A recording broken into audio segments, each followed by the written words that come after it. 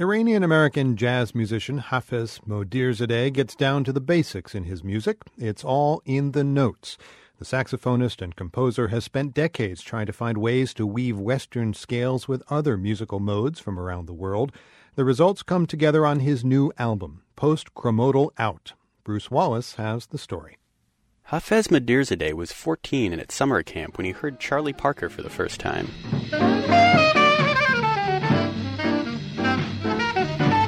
I just wanted to know what it must have felt like to feel that free, that liberated and connected to sound.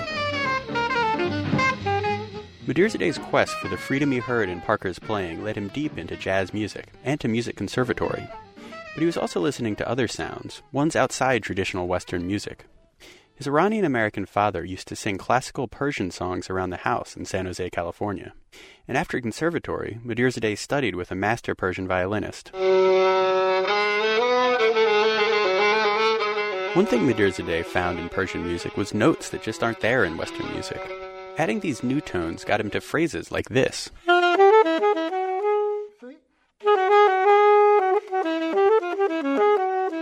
Pianist Vijay Iyer saw Modirzadeh play back in the early 90s. And I remember just being blown away by it. It was kind of terrifying, actually.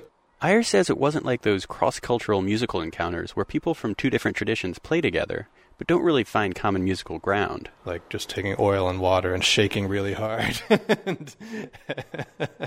That kind of thing. Actually, what he did is more like what Coltrane did, which is dig deep into the fundamentals of music and find something that the whole human family has in common.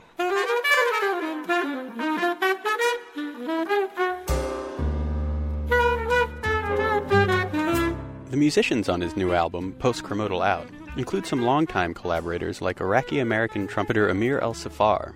Vijay Iyer plays piano. To get Iyer outside the realm of Western scales, Modirzadeh had the piano retuned. I asked Iyer what it was like to sit down at a piano that looked like every piano he'd ever played, but didn't really sound like it. Well, it really thrusts you into the moment, you know? Like, you can't rely on habits or anything. You just have to listen to what's happening and deal with that. Not with what you want to happen, but what's actually happening. So in some ways, it's liberating. Giving musicians this new kind of freedom seems to be a big part of it for Modirzadeh.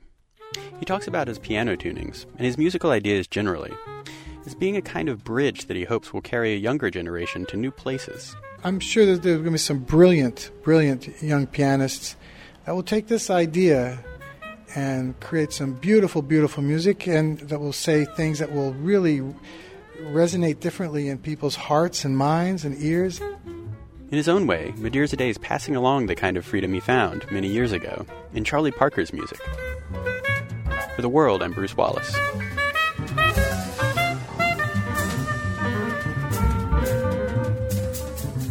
Stop by and see us at theworld.org. That's where you can find our videos and slideshows. You can like us on Facebook at facebook.com/PRI The World.